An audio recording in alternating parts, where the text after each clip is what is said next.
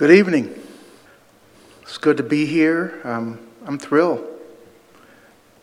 As always, when I get a chance to come out and share the Word of God with my sisters and brothers, and I count it a blessing and honor. So thank you guys for coming out.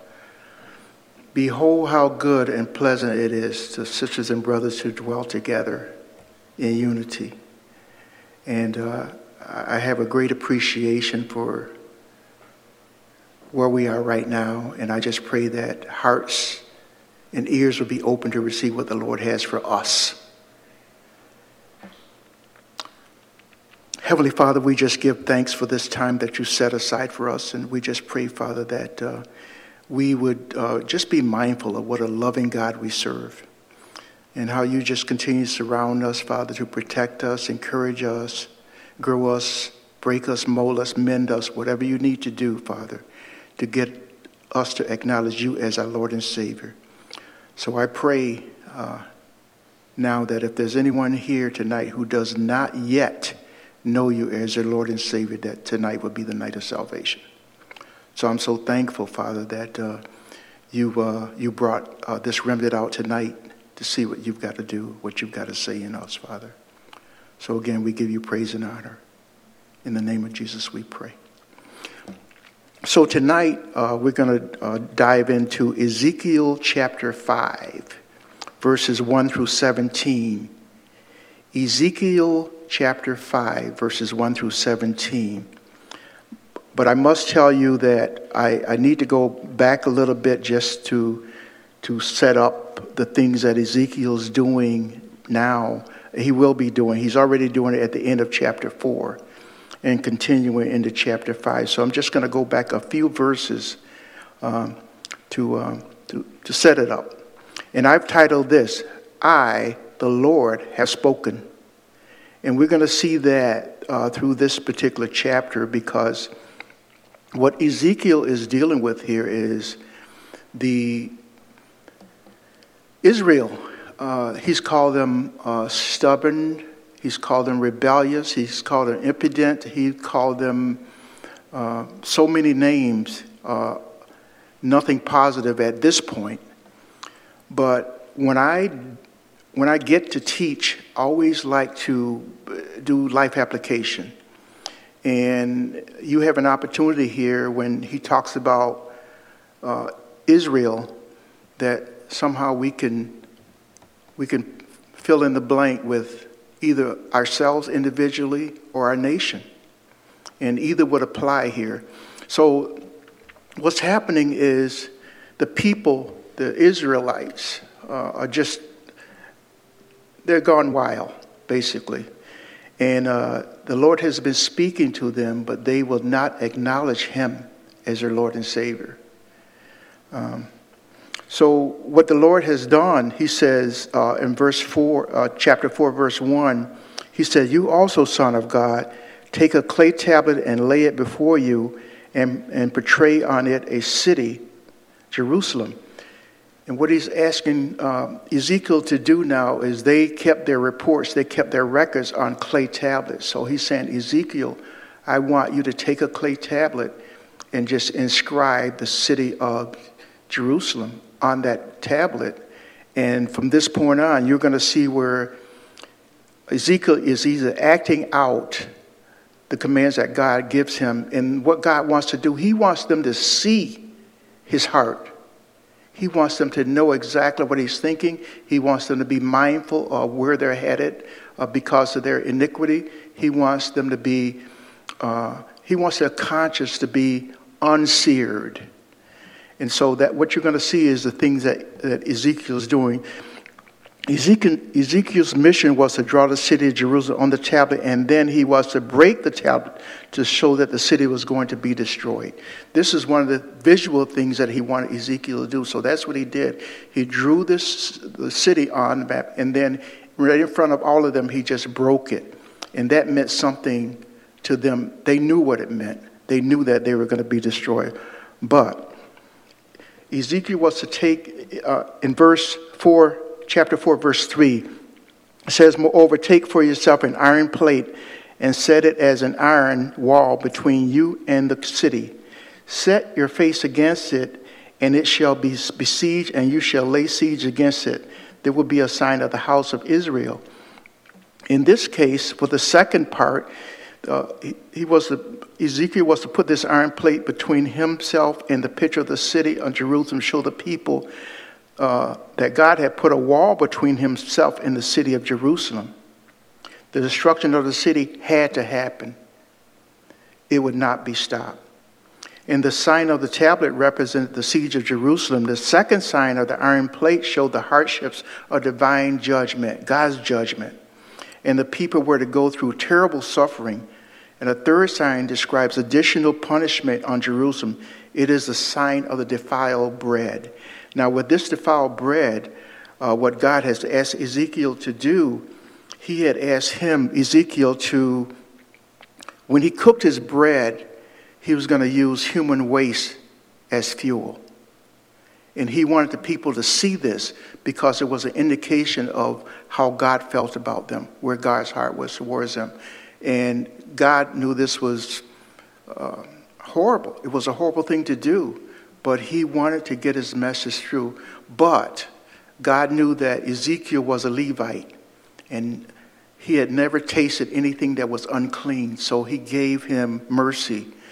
Okay, I want you to show them that they're going to have to cook their bread over human waste, but I'm going to give you cow dung to cook yours over.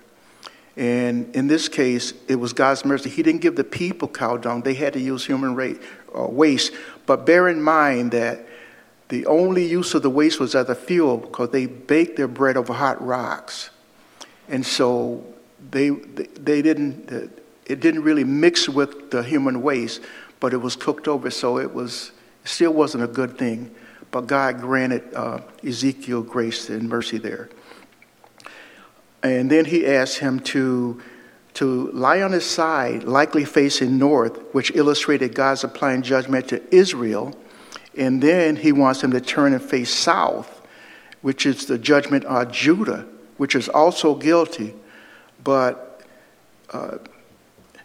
Jerusalem had 390 days of iniquity attributed to them, and Judah had 40, but the years cannot represent. The years of less iniquity did not represent less guilt, so they were all punished. In chapter 4, verse 7, he says, "Therefore you shall set your face toward the siege of Jerusalem, your arms shall be uncovered, and you shall prophesy against it." And the arms uncovered is a symbol of being ready for action, as a soldier would do. Chapter 4, verse 8 says, "And surely I will restrain you so that you cannot turn from one side to another until you have ended the days of your siege." So he's making it very clear that he is going to destroy the nation. And he's giving them every opportunity to turn, to repent, or let go of their iniquity, but it's not happening. And even today, there are nations that are there as well. There are nations that have turned away from God, and the people are falling away every single day. And God's going to have to judge us. He doesn't have any choice. Well, why would a loving God judge us like that? Because he's a loving God. Simple as that. He has to. He just can't allow this to continue. And we, as a nation, I would say at this point, we have turned away. And so when I read this about Ezekiel, that's why I said, let's use some life application here and fill in the blank. Not just America, but the world. They've turned away. We've turned away. And we will pay the cost for that. The scarcity of food during the siege made it necessary. This is verse 4:9, chapter 4, verse 9. Necessary to mix all kinds of grain for bread. And what the Lord is doing now, he's rationing out. He's allowing them to have roughly 20 shekels a day from time to time, and basically a quart of water a day. And so what he's doing, he's showing them his mercy by giving them food. So at some point, he's going to take it all away. He's going to take away the food. He's going to take away the water. And unfortunately, that didn't deter them from their iniquities. And we're going to talk about that a little bit more as we go along because, we would think by looking at others that, okay, once they see this happening, then they would just turn, they would repent. And then we look at our situation and we can see what's going on. He's showing us the things that are going on in our world. And there are many who say, I will not have this man to rule over me. Still. And he's shown us, he's told us in his word that even when he comes back, there are going to be people who are going to be hiding in the cleft of the rocks, still saying, I will not have this man to rule over me. What it's going to take, and I know everyone in this room has been at a low. Some of the people I don't know at all, but I'm going to it says we're people of like passion. So I'm going to say you've been to something, and that's why you gave your life to Christ. That's why. But there's some, and we all know some. We have family members. We have moms, dads, sisters, brothers, grandkids who just said, well, that works for you. It doesn't work for me.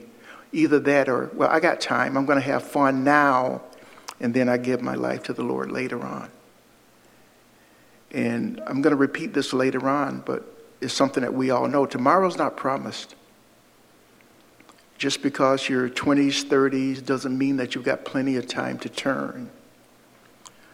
So as we dig into this, I just pray that, we would listen with hearts and minds wide open to understand how God made such an effort to get Israel to turn, to believe, to trust him as their Lord and Savior.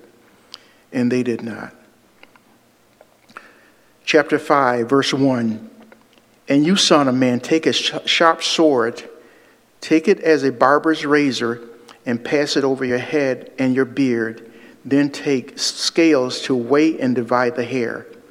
You shall burn with fire 1/3 in the midst of the city when the days of the siege are finished.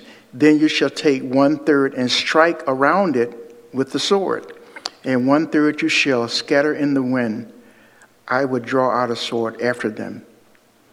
You shall also take, verse 3, you shall also take a small number of them and bind them in the edge of your garment. Verse 4, then take some of them again and throw them into the midst of the fire and burn them in the fire. From there a fire will go out into all the house of Israel. The whole nation will be destroyed. The sign of the shaving of his hair, Ezekiel's hair, showed the severe humiliation to come at the hands of their enemies. As a priest, Ezekiel was not to shave his head and his beard, and that was very unusual for a priest to do. After he shaved, Ezekiel carefully divided the hair into 3 parts. 1/3 of the hair he took and burned inside the city. This represented the people who were going to be captured and burned with fire, and pestilence and famine would be in full force. They were burned inside the city at the time of its destruction. The second third of the hairs he took and smote, which means he pounded the hair in a violent manner. He smote the hair. This depicted what was to happen to those who lived through the siege. They fell by the sword. They fell, the last third of the people were scattered. This group who went down to Egypt, taking Jeremiah with them, and the small remnant of God's people who eventually returned to the city is pictured by the few hairs that were bound up in Ezekiel's skirts. So he's dividing them into thirds. He's just doing different things. He's destroying some with fire right away. Some he's just punishing, and others he's just scattering throughout the world. Some of these hairs were subject in further calamity or suffering. It continued to be a hard knock life for these people.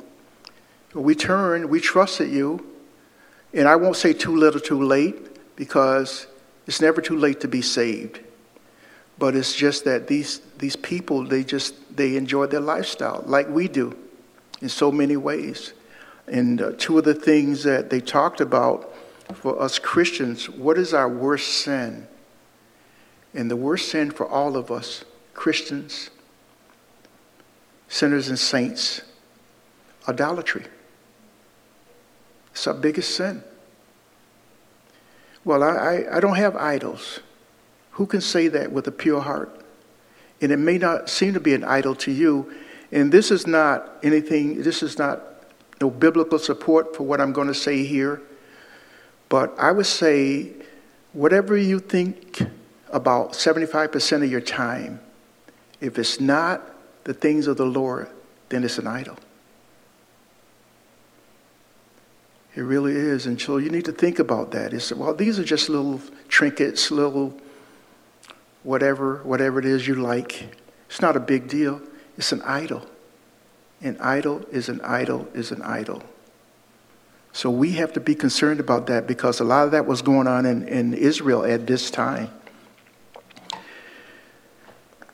Verse 5, thus says the Lord God, this is Jerusalem. I have set her in the midst of the nations and the countries all around her.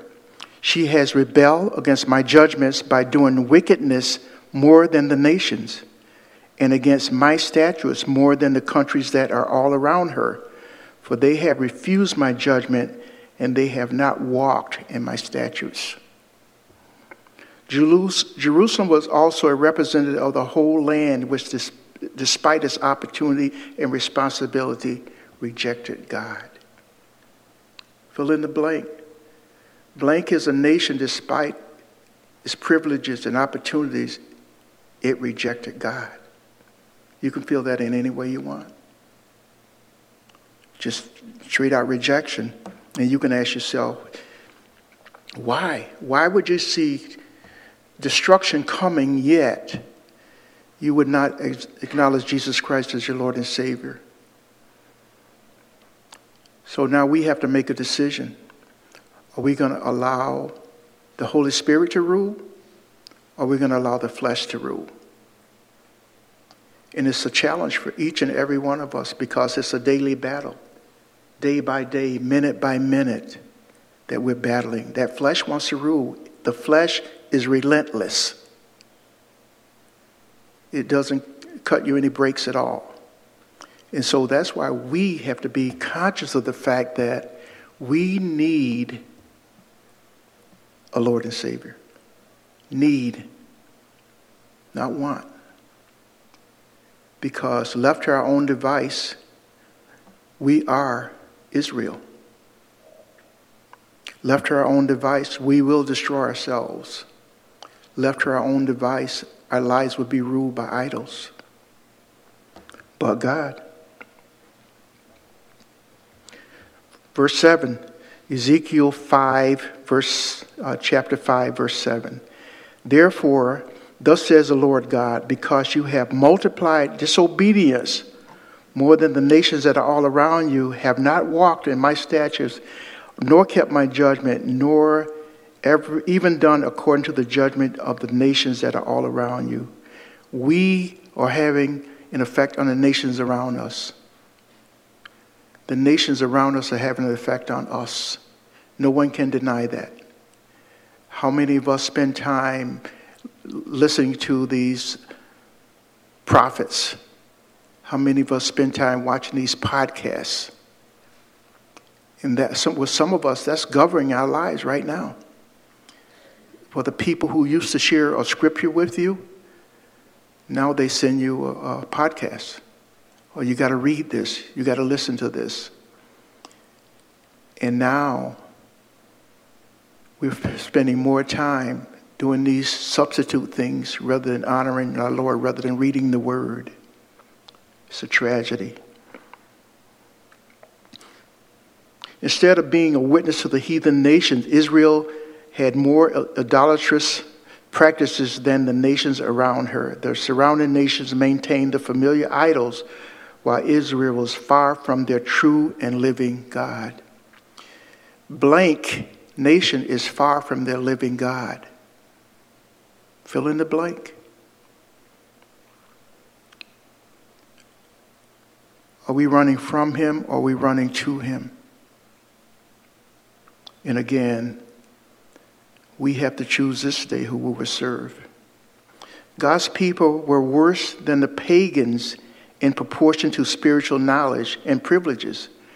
The judgment of God are always relative to light and privilege granted. God will give you rights. God will give you privilege.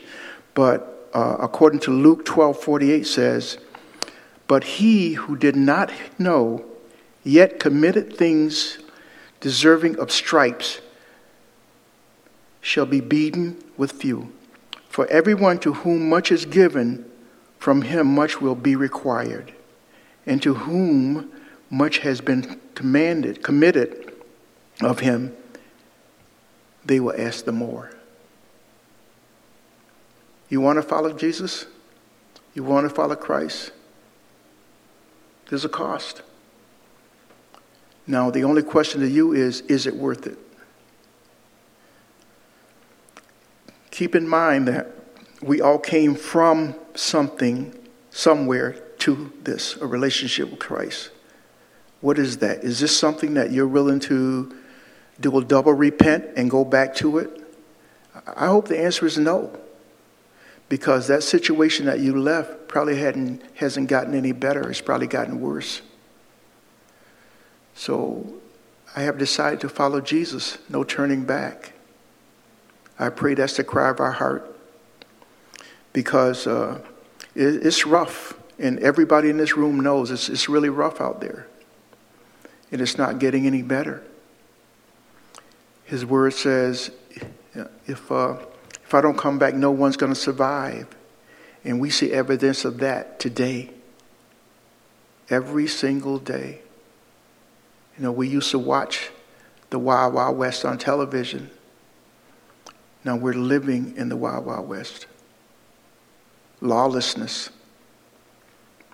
Laws that go unpunished. Rules that are broken and then ignored, depending on who you are.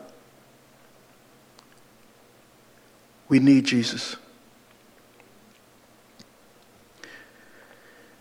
Since Ezekiel's people were over the top in their disobedience, they were to be outstanding in their punishment. There's a price to pay. It says all sin leads to death. And when you're in obvious sin, when you're definitely following idols, God has to judge you. Verse 8, therefore thus says the Lord God, indeed even I am against you and will execute judgment in the sight of the nations. Now, some of you may be confused because the word says, I will never leave you nor forsake you. But God has, because he loves us, he has to punish us at some point. And again, it's something that we get to discuss quite often because so many Christian sisters and brothers don't see this as love. Why would a loving God punish me? I thought he loved me. He does. Because he's omnipotent. Because he's omniscient. Because he is love. He has to. He can't let you go on because essentially what you're doing, you're destroying yourself. I love you too much to allow you to destroy yourself. So I've got to do something. I have to take action. And when we read the word, if you don't understand it, you see, well, he wiped out an entire nation. Yeah. There's more to come. We need to understand the true meaning of love from God's standpoint. Love means giving me what I want, making me happy. And that's it. A loving God would never take my mother, my grandmother, my kid. That's not love. It is. But you need to understand the heart that it's coming from. I love you so much. I want to save you from you. And he will do that, whatever it takes. that means bring you home, so be it. That's what he's willing to do. Verse 9, and I will do among you what I have never done, and the like at which I will never do again, because of all your abominations. That's kind of sad and kind of scary. I've never done this, and I may never do it again, but I got to issue punishment. Your abominations are just so far out of control until I have to do something. Verse 10, therefore, fathers shall eat their sons in your midst, and sons shall eat their fathers, and I will execute judgment among you, and all of you who remain I will scatter to all the winds. Sounds like cannibalism. But if you read the book of Lamentations, and that reveals how these promises were realized when parents ate their children and sons ate their fathers in the time of starvation. They're headed there now. They're aware of what happened in Lamentations, yet they still refuse. They know about it. They know that it came to the point when I told you earlier about he's rationing food initially, and then at some point he's just going to take away food and water. Some of us can't imagine that. Not here in the good old U.S. of A. No way, man. Keep your eyes and ears and heart open. Soon and very soon. And I'm not here to say that we're hopeless, that we're doomed. It's just a fact that if you are in touch at all, you can see these things ramping up. There are the powers that be who want to buy up the farms and ration out to whom they desire. But why would God allow that to happen? Because of our sin, because of our abomination, because of our idolatry. God has to punish us. He has to.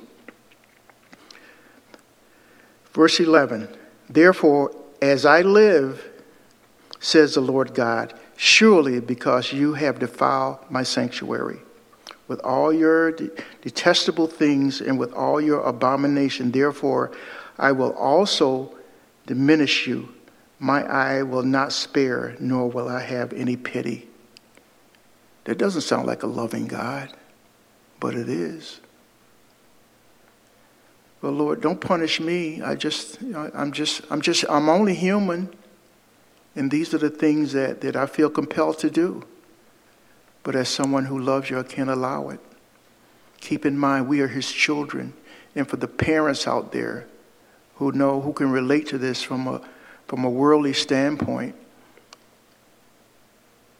if you allow that child to have his own way or her own way in your home, it doesn't get any better. It only gets worse. How far can I go? How far can I push the envelope? And they will continue to push and push and push. So that's what we're doing. That's exactly what we're doing in God's eyes. We're pushing the envelope. The things that we're doing, I won't get into it from here, but it's disgusting. It's atrocious. The things that we're allowing in and it's a difficult topic because you question, okay, what do I do? What is my role in this? Do I take a stand against these things? Do I just say, well, God's got it, I'm going to leave it alone? What's he telling you? This is about as individual as you can get. Is God saying take up arms and battle against these things?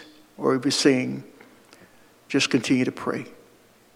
Either way, prayer is first and foremost. What is he telling you? That's what you need to be concerned about. Don't look to your right. Don't look to your left. Don't look behind you to see what they are doing. What is he calling you to do? And, a phrase that I like to use is being about our Father's business. What does that mean to you? It probably means something different to me than it does to you. Does it mean call to arms or hand-to-hand combat? What's he calling you to? You have to decide. Be prayerful. See what the Lord says. with this verse 11, therefore, as I live is a solemn oath pledging the very existence of God for the fulfillment of prophecy. It is found 14 times in this book, as I live. And what I mentioned to you at the onset, the greatest sin was defiling the sanctuary, showing the height of their wickedness, the height. This is how far we've gone. This is how far we've gone. We made his sanctuary a den of thieves.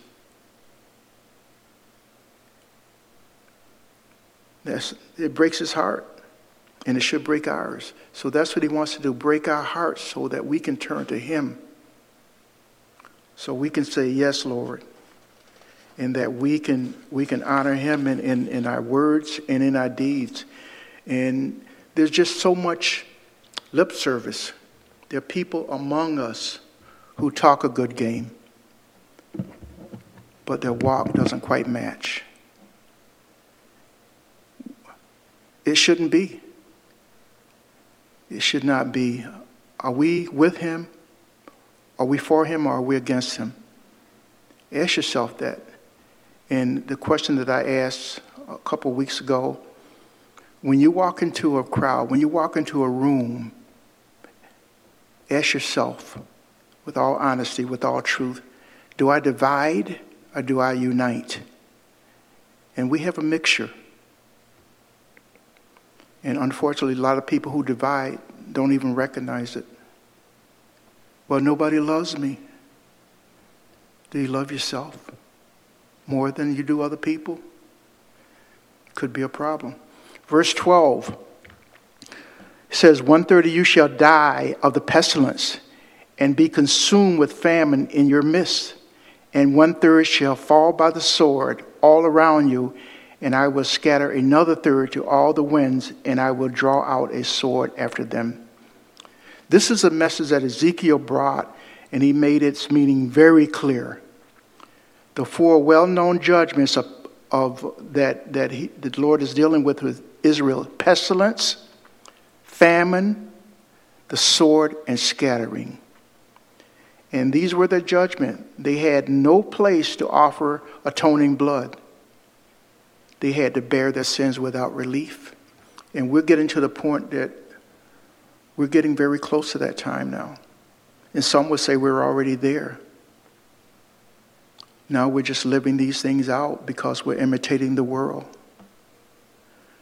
We're accepting things that we shouldn't because we want to fit in.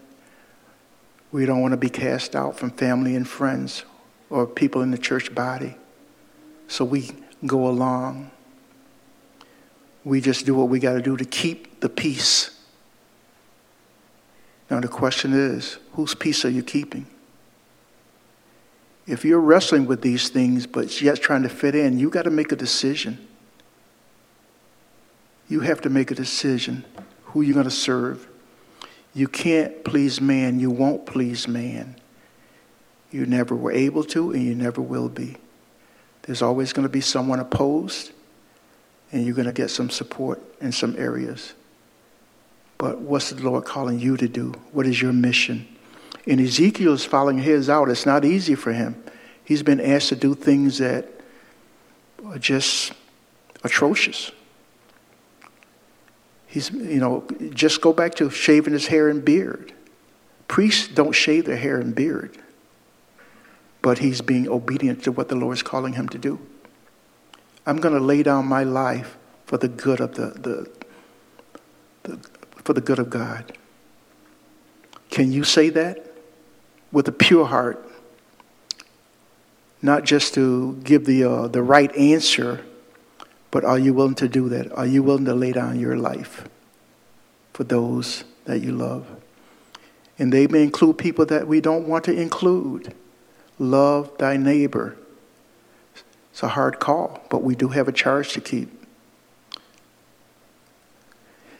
Are you willing to love the Lord with all your heart, all your mind, all your strength? Well, sometimes. Okay, that's a definite no. Got to ask yourself these questions. They are hard questions. Verse 13. Thus shall my anger be spent, and I will cause my fury to rest upon them. This is not a good thing coming from the heart of God. Not good for you. This is going to lead to a bad outcome. And I will be avenged, and they shall know that I, the Lord, have spoken. It is my zeal, and when I have spent my fury upon them. Verse 14, moreover, I will make you a waste and a reproach among the nations that are all around you in the sight of all who pass by. I'm going to expose you. I'm going to expose this nation of Israel to all the nations that are around them. So he's looking at them. He's looking at us, saying, you guys are forcing me to do something. It breaks my heart to see what's going on. It breaks my heart to know that we've come back to the things that we grimace about in the Old Testament. We are them. The things that they did, oh, that's disgusting. And we're doing it. But that's different because it's us. Verse 15. So it shall be a reproach, a taunt, a lesson, and an astonishment of the nations that are all around you when I execute judgment among you in anger and in fury and in furious rebukes. I, the Lord, have spoken. This is not good. You don't want to see his wrath. You don't want to see his fury. You don't want to see his anger. Verse 16, when I send against them the terrible arrows of famine, which shall be for destruction, which I will send to destroy you, I will increase the famine upon you and cut off your supply of bread. How long do you think we could make it without bread and water? And with this verse is that these terrible arrows included hail, rain, mice, locusts, and mildew. And Deuteronomy talks about that also. Deuteronomy 32, 23, 24. I will heap disasters on them. I will spend my arrows on them. They shall be wasted with hunger, devoured by pestilence and bitter destruction. I will also send against them the teeth of beasts with the poison of serpents in the dust. That's rough stuff, folks. You don't want to hear the Lord judge us like this. Verse 17, so I will send against you famine and wild beasts, and they will bereave you. Pestilence and blood shall pass through you, and I will bring the sword against you. I, the Lord, have spoken. He's making it very clear to Israel his intentions for them. Yet they rebel. It says, Ezekiel, I want you to go in and talk to these folks. They're very hard-headed. Their heads are hard, their foreheads are hard, but I'm going to make yours even harder. I'm going to give you a forehead of flint. I'm going to give you a forehead of granite. I'm going to give you a forehead that will allow you to withstand what you're going to be subjected to. Tough call. But some of us, he's called us out to do some things that we weren't pleased with. But it has nothing to do with whether we're pleased or not. Obedience is better than sacrifice. Every single time.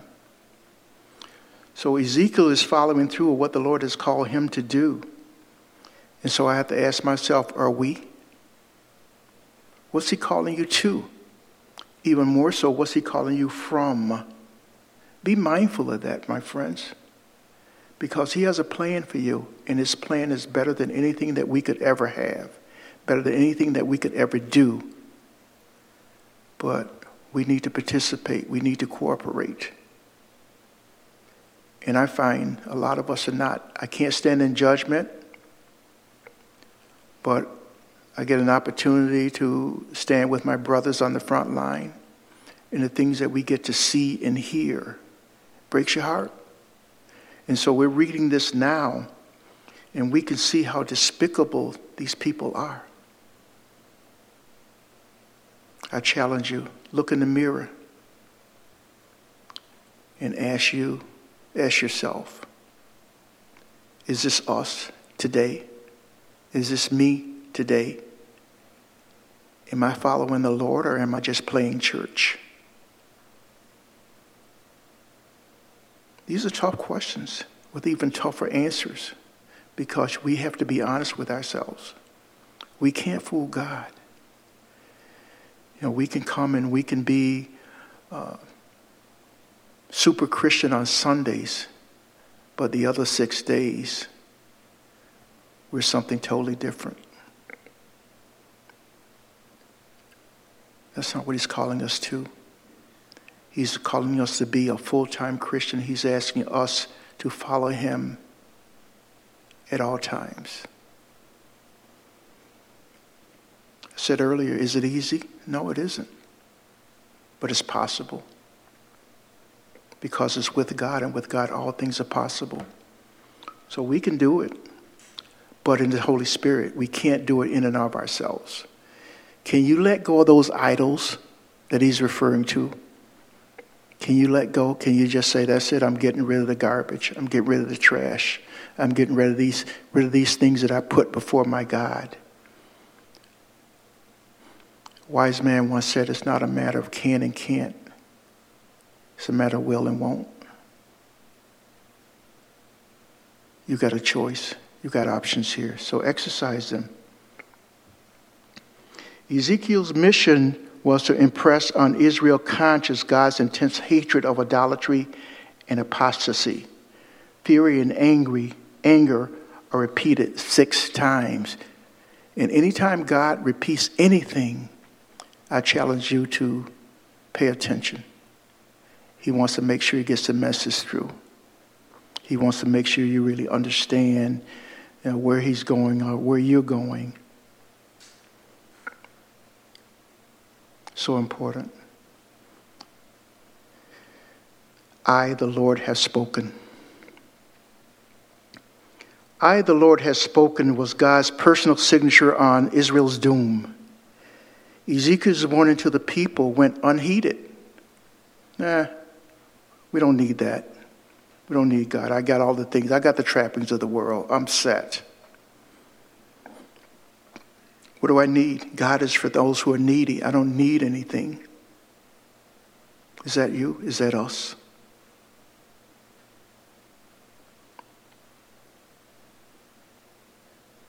I don't need anything. I've got all I want. And that's what the people in Israel at this time were thinking. They had it all.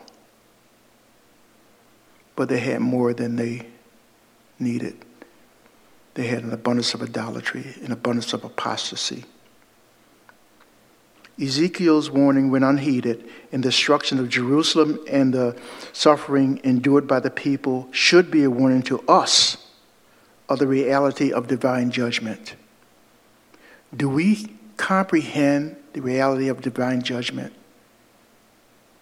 And we can say we do, but do we really? Do we understand that? Because if we did, we would continue to follow Jesus. We wouldn't be wavering. We're in and out. I'm hot, I'm cold, I'm lukewarm. Are you with him?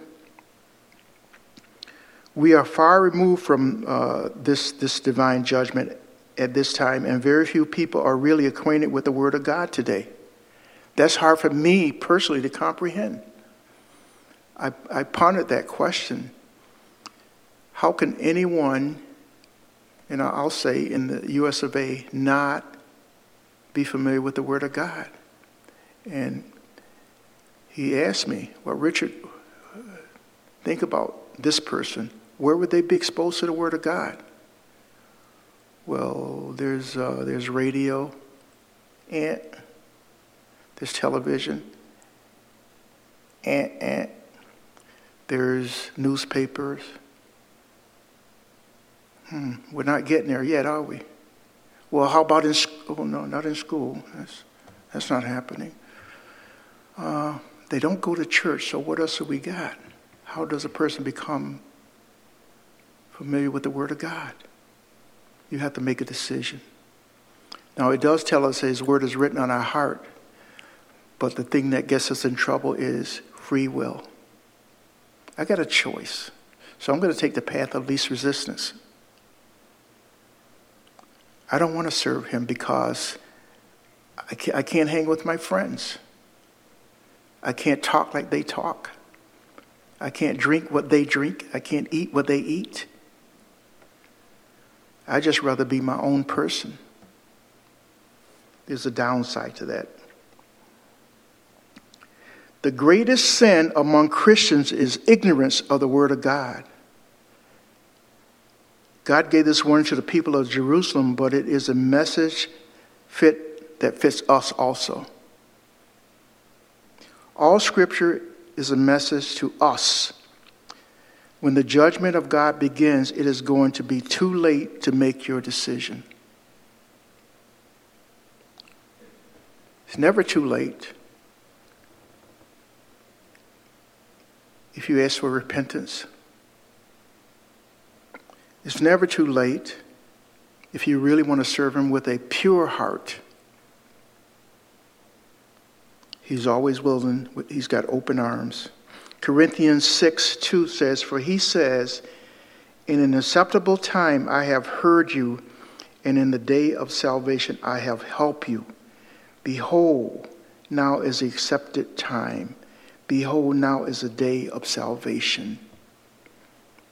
I said it earlier, and it bears repeating. If there's anyone here who does not yet know Jesus Christ as their Lord and Savior, let this be the night of salvation. Tomorrow is not promised. We need to get it right. We need to have a personal relationship with Jesus Christ. For those who come, they're not here tonight, but those who come out of tradition, those who come because this is the only social time that they get, but those who come for reasons besides honoring Jesus Christ as the Lord and Savior, I pray that you would adopt a new heart. I pray that you would get to know Him, and even more so that you make sure that He knows you. Because some of us may be disappointed because of all the things that we did, those among us who have a works mentality. But I've done all these things. I've given my time, my money, my talents. So doesn't that count for something? What's your motive? It's worth asking yourself, what is your motive? Do you love Him? Do you love the Lord with all your heart, all your might, all your strength? Are you willing to put yourself aside and love your neighbor? If that's not a yes and a yes, then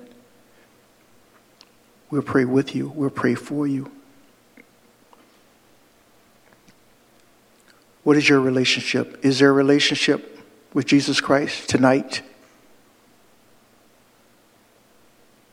If there isn't, and you would like that, if you desire that, there are men and women here who are willing to pray with you even now. But the decision has to come from within. Do you know Jesus? Does He know you?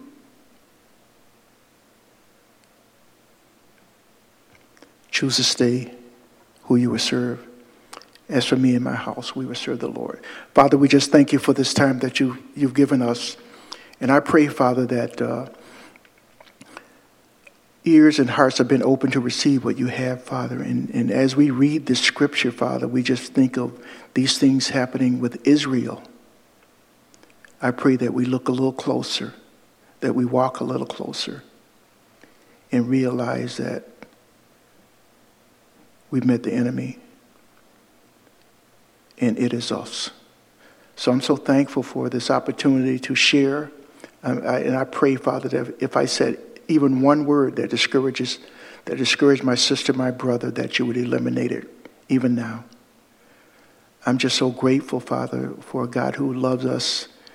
And I'm just so glad that you are sovereign God. You bless us because you love us. You chasten us because you love us. It's so hard to wrap our flesh around that, what that really means. And I pray that my sisters and my brothers would read the word and understand the meaning of the word love from a spiritual standpoint. It's so confusing.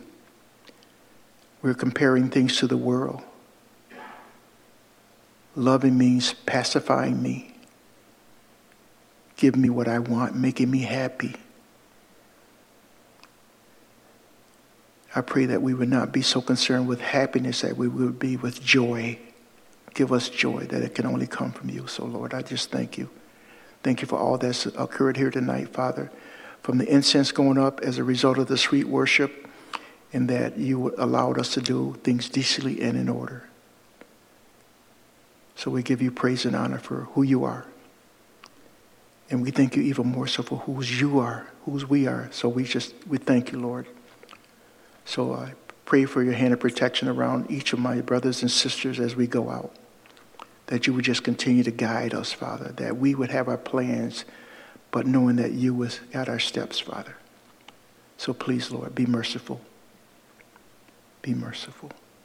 In the name of Jesus, our soon returning King, we pray. Amen, amen, and amen. God bless you guys.